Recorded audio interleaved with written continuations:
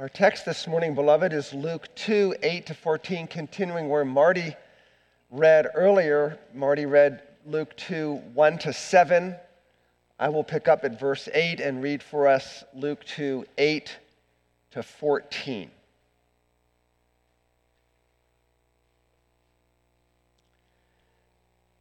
And in the same region there were shepherds out in the field, keeping watch over their flock by night. And an angel of the Lord appeared to them, and the glory of the Lord shone around them.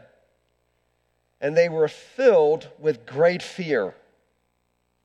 And the angel said to them, "Fear not, for behold, I bring you good news of great joy that will be for all the people. For unto you is born this day in the city of David a Savior, who is Christ the Lord. And this will be a sign for you. You will find a baby wrapped in swaddling cloths, lying in a manger."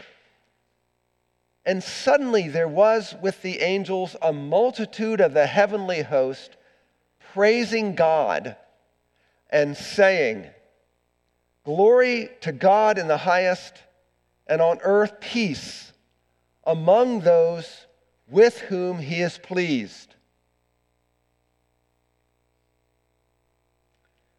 I suspect this season you have received a Christmas card that said on the front, "Peace," or "Peace on earth." Yes? That's great. That message comes right out of the text in verse 14. The angels announcing peace on earth. But really, where's the peace? I wonder how many people see Christmas banners that say peace and feel a real twinge of cynicism. Where's the peace? Let's suppose you were born around the time of Jesus. Here's what you would have experienced. Within 2 years of Jesus' birth, King Herod had ordered the slaughter of all the baby boys born in that time period. No peace there. Jesus himself was hunted down from the first of his public ministry, hunted down. 40 years after Jesus died, the temple in Jerusalem razed to the ground by the Romans. No peace there. Shortly thereafter began persecution of Christians, 1st century, 2nd century, 3rd century. Christians are persecuted today in this world. Where's the peace, beloved? This is not a stellar start to peace on earth. Nations still clash, friends squabble, families have conflict. We're at war within ourselves with indwelling sin. So, were the angels wrong? Was the mission of Jesus to bring peace on earth ultimately frustrated? Was Christmas a failure? That's my sermon question today. Was Christmas a failure? And you can't blame some people for seeing this message as a sentimental folly, a fairy tale. There's no peace on earth. So to understand what the angels meant and to experience peace for yourself, let's ask 3 questions. Number 1, where does the announcement come from? Luke 2:13 says a multitude of the heavenly host are announcing peace. It's actually the heavenly army. The word for host was a military term.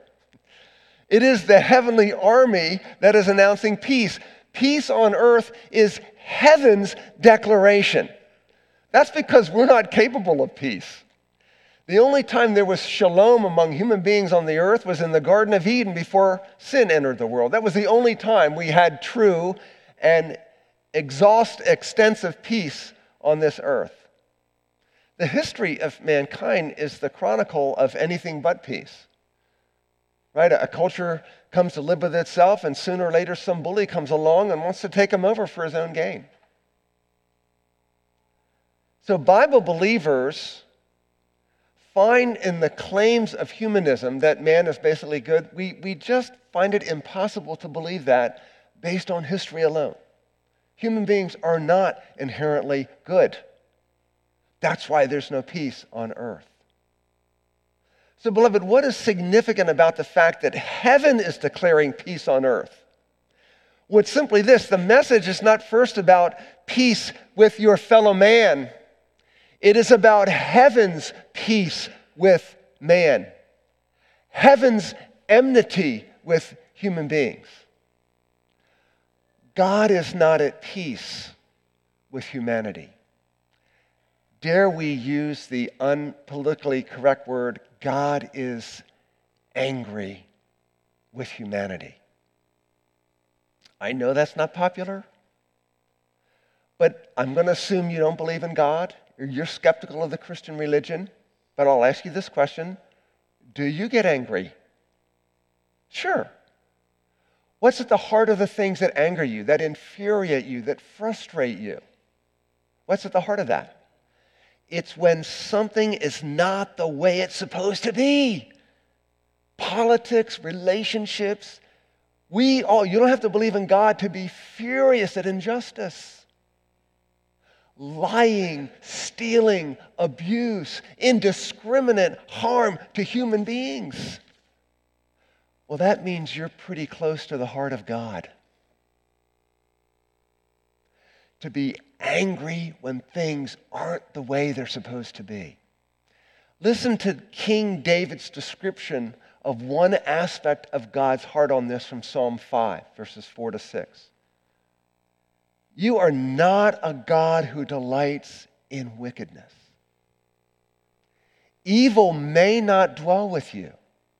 The boastful shall not stand before your eyes. You hate, strong word, you hate all evildoers. You destroy those who speak lies. The Lord abhors the bloodthirsty and the deceitful man.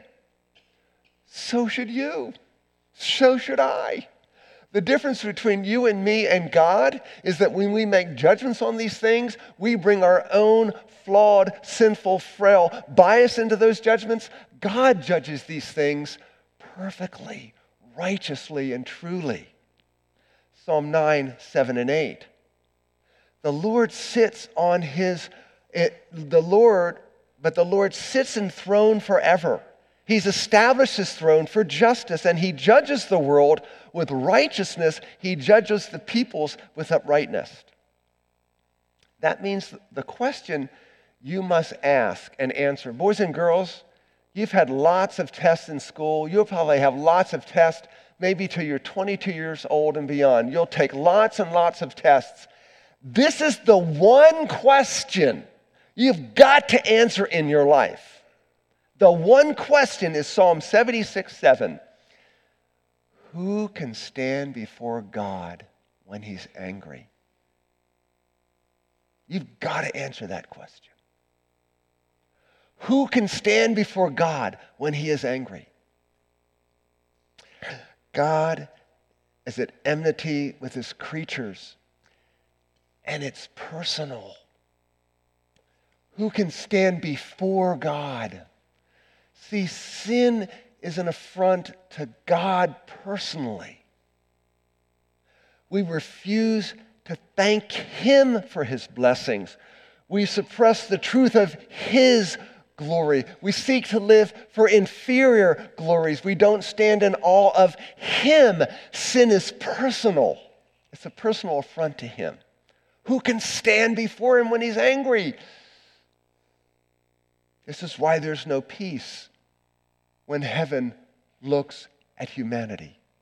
Paul captures it this way in Romans 3. None is righteous.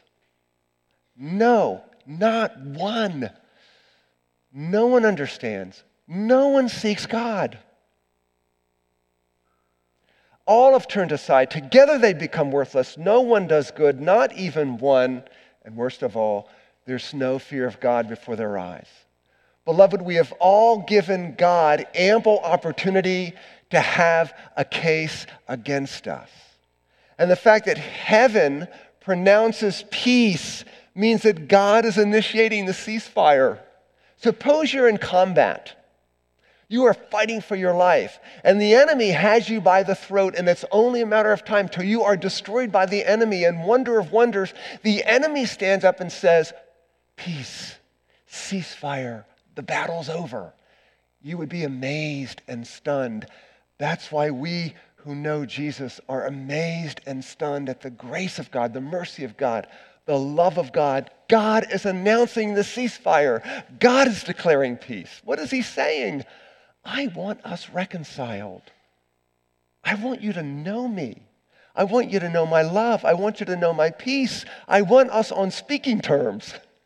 That's what's happening this amazing day when the angels are appearing to the shepherds. God is declaring the peace. Second thing to understand if we want to experience peace on earth, how the announcement comes. We're told the angels and the glory of God appear to the shepherds, and what was their response? Verse 9. They were afraid, literally fearful with great fear. Rightly so. The revelation of God's glory makes sinners conscious of how unfit for heaven they are. You have a vivid picture of this in the Old Testament. God has gathered his people Israel at Mount Sinai. The mountain, because of the presence of God, the mountain is shaking. Fire, smoke, thunder. It's like, don't come near. Right. The revelation of the holiness of God, the glory of God, is too much for humans to stand in front of. And yet it is in the face of that reality, the holiness of God, the unapproachableness of God, that the angels say what? Don't fear. And basically these words begin a message that you can track right through the gospel.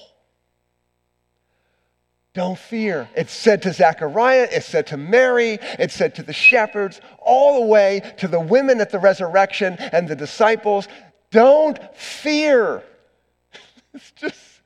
It's wonderful. In fact, as you look at Jesus asked a lot of questions. He was asked a lot of questions. For my 2 cents, the two that jump off the page at me as I read the Gospels again and again, the two that jump off the page, the two questions that seem to be pressed most personally into my soul are, why do you doubt? Why are you afraid? And Jesus wants you to ask yourself the answer to those questions. Why do you doubt? Why are you afraid? The implication is what? You shouldn't be. And what Jesus is doing is he is requiring you to reason from the greater to the lesser. He wants you to argue it out, reason it out from the greater to the lesser. Now, if you're a mathematician, this is called a subset. So take a big circle of something, and a circle inside it that's smaller is a subset. Reasoning from the greater to the lesser, somebody invites you to lunch after church. They say, you're going to need $5. Can you afford it? I can. Why? Because you have a $20 bill in your wallet. You have reason from the greater, if I have $20, to the lesser, I can certainly afford a lunch for $5. Reasoning from the greater to the lesser. When Jesus asks you, why do you doubt? Why are you afraid? He is saying, think about the character of God. He is sovereign. He is good. He's in control of everything, and he loves you. Then you shouldn't doubt or you shouldn't fear. I have to do that work in my life, in my soul, because I'm a man that has to battle fear. It's just part of my weak, frail constitution. I've got to do that work. Reason from the greater to the lesser. I don't have time to unpack it. It's a sermon all in itself. But think about the way the Apostle John puts this in his first epistle, 1 John 4:18. There is no fear in love. Perfect love casts out fear. For fear has to do with punishment, and whoever fears has not been perfected in love. That caused my heart to seek to be filled more and more with the love of Jesus. that is the only reality on this earth to cast out my fears. Who doesn't want their fears replaced with joy? And this is where the angels go. Verse 10, I bring you good news of great joy. Joy that spiritual darkness is going to be pushed back, that the unseen glory of God will be seen in Jesus Christ, that God has come near and it is safe, that the riches of heaven are ours freely in Jesus. Joy that someone is going to swallow up death for all time. So how do you understand, how do you make sense of this peace on earth declaration? Consider where it came from. It's heaven's declaration of peace with us. Consider to whom it came, and finally, why the announcement came, and that's verse 11. A Savior has been born, a mediator from God to make peace. And beloved, this is the glory of God, that God is at one and the same time just. He must punish every transgression. God must, to be true to himself, give people what they deserve. Every sin ever committed in human history will be punished. God is just, and God has the power to justify the ungodly. This is the glory of God shown to us at Christmas. Whoever claimed to make you, an unholy person, perfectly fit for a holy God? Who claimed to do that? Who claimed to do something so that you could look a holy, just, perfect, righteous God in the eye who requires of you absolute perfection? Whoever claimed to fit you for that person? Jesus Christ did. Jesus Christ, the Son who came to die and live for us as our substitute. Jesus Christ came to live the perfect life you cannot live, to offer you that as a gift. And he died the death your sins deserve, the sentence of condemnation he bore in his body. That's why Paul says in Colossians 1:20, he made peace through the blood of his cross. There is peace with God through the death of Jesus, the blood of his cross. Paul puts it this way in 2 Corinthians 5:19. God was in Christ reconciling the world to himself, not counting their trespasses against them. But that raises a question.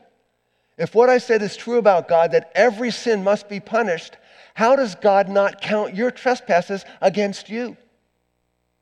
They just don't disappear. He doesn't put them in the trash can. It doesn't go down the incinerator or the kitchen sink. Where do your sins go? He must count them to another person's record. That's why verse 21 of 2 Corinthians 5 tells us he did that in Jesus. For our sake, God made him to be sin who knew no sin. The perfectly righteous Jesus became sin on the cross so that in him we might become the righteousness of God. Who knew that from this quiet, peaceful manger in Bethlehem would come one who, in the words of John Newton's hymn, Let Us Love and Sing and Wonder, would hush the law's loud thunder? What's the law's loud thunder? That's the law of God's ability to scream at you, you owe God this, this, this, this, this. If you want to be in the presence of God, you cannot do this, this, this, this. The law of God, beloved, I don't know what you've done to your conscience, but the law of God is screaming at you its demands. You must, you can't, you can't. If you want to know God, this is what's required. Do this, don't do that, don't do that. The moment Jesus died, because he kept the law of God perfectly, he met the demands of it, and he paid the penalty of it. The moment he died and the moment you trust him, the law goes, it's silenced. The law can't accuse you. It's accused Jesus in your place. He hushed the law's loud thunder. You're saved by grace. You're saved by Jesus. You're saved through his kindness. You're saved through his blood, not your own. That's the gospel. That's the good news the angels are talking about. And you say, well, how does that become mine?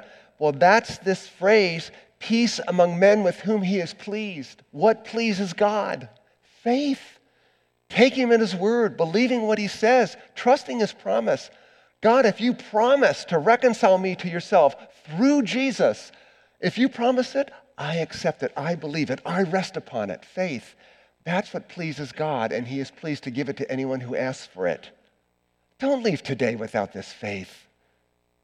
Your sins have to go somewhere. Jesus will take them. He will forgive you. His blood will cleanse you. Believe it. That's what pleases God, believing this magnificent promise. I want to take a couple of minutes of application. Don't be surprised if when you have experienced peace with God by trusting him, that you don't feel what we might call emotional peace. And let me explain it at least from one perspective. Jesus said, I came to bring a sword. And he's pleased to wield that sword in your life and mine, in love and grace, to begin to cut away at your false peace. There's false peace lurking in all of our hearts. And you can never ultimately experience the fruit of the Spirit, peace, unless you are dealing with those false pieces. He loves you.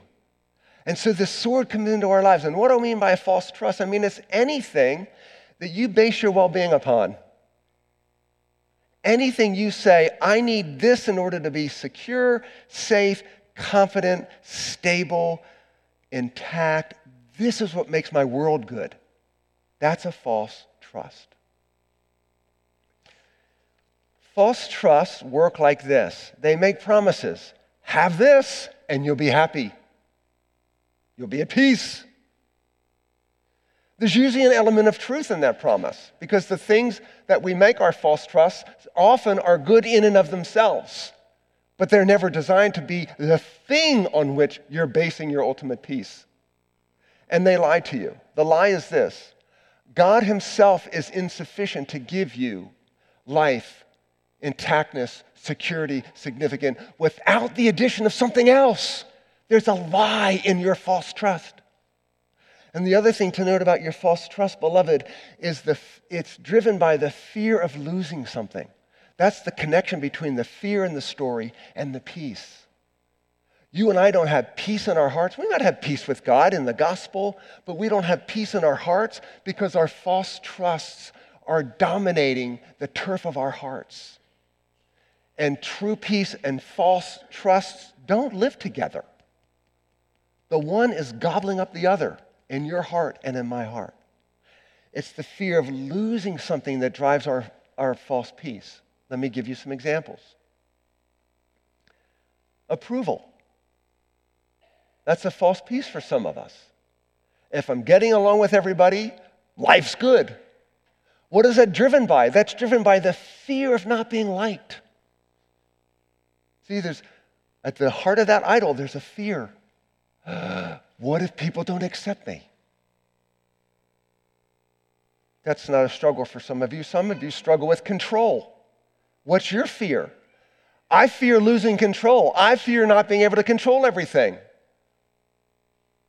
Some of you aren't control freaks. You want to be right. What do you fear? Obviously, being in the wrong. Your life at peace when you're right. You're striving to be right. You need to prove to people that you're right. You manipulate. It's subtle. It's that. You need to be right. False peace. You fear being seen as wrong.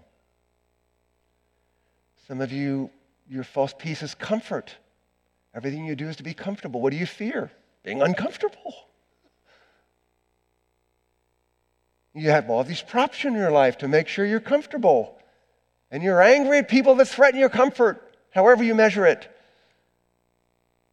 Some of you, your false peace is being competent. What do you fear? Being seen as incompetent. Your world crumbles when that competence is threatened. False peace. Some of you, your false peace is being anonymous. You don't want to be known. You don't want to be exposed. You don't want Christian fellowship. You want to be anonymous, a sort of an island unto yourself. What do you fear? Being exposed. You're protecting that. It's a false peace. How about pleasure idols? What do you fear? Pain. It goes on and on and on. Beloved, this is the failure in life, not Christmas. That's the failure, our false peace. And Christ has come not just to bring peace with God, but to put your soul in a place where, constrained by his love, filled with his presence, governed by his word and spirit, you're not tyrannized by these false pieces. That's good news. That's joy.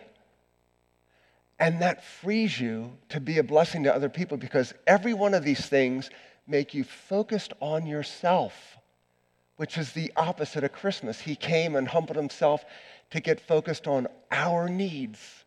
You can be free from these. There's work to be done.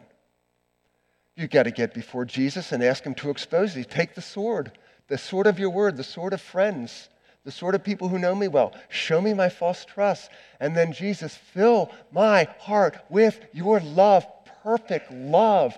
Cast out fear. That's another sermon for another day, but go to that 1 John 4 passage and do some work in it. Let's pray. Our Father, thank you for heaven's declaration of peace on earth. You initiated it. You sent your Son to make peace with us through the blood of his cross. And thank you for taking his sword and cutting away at our false trusts. They're bad for us. They don't leave us trusting you, and you're the only trustworthy one. And so send us Jesus, send us his Spirit, fill our hearts with his love, that we might know this true peace, knowing Jesus, knowing his peace, and then being instruments in his hand, bringing blessing and joy and peace to others. What a glory. Be glorified in our lives. Be glorified in Wallace, for Jesus' sake. Amen.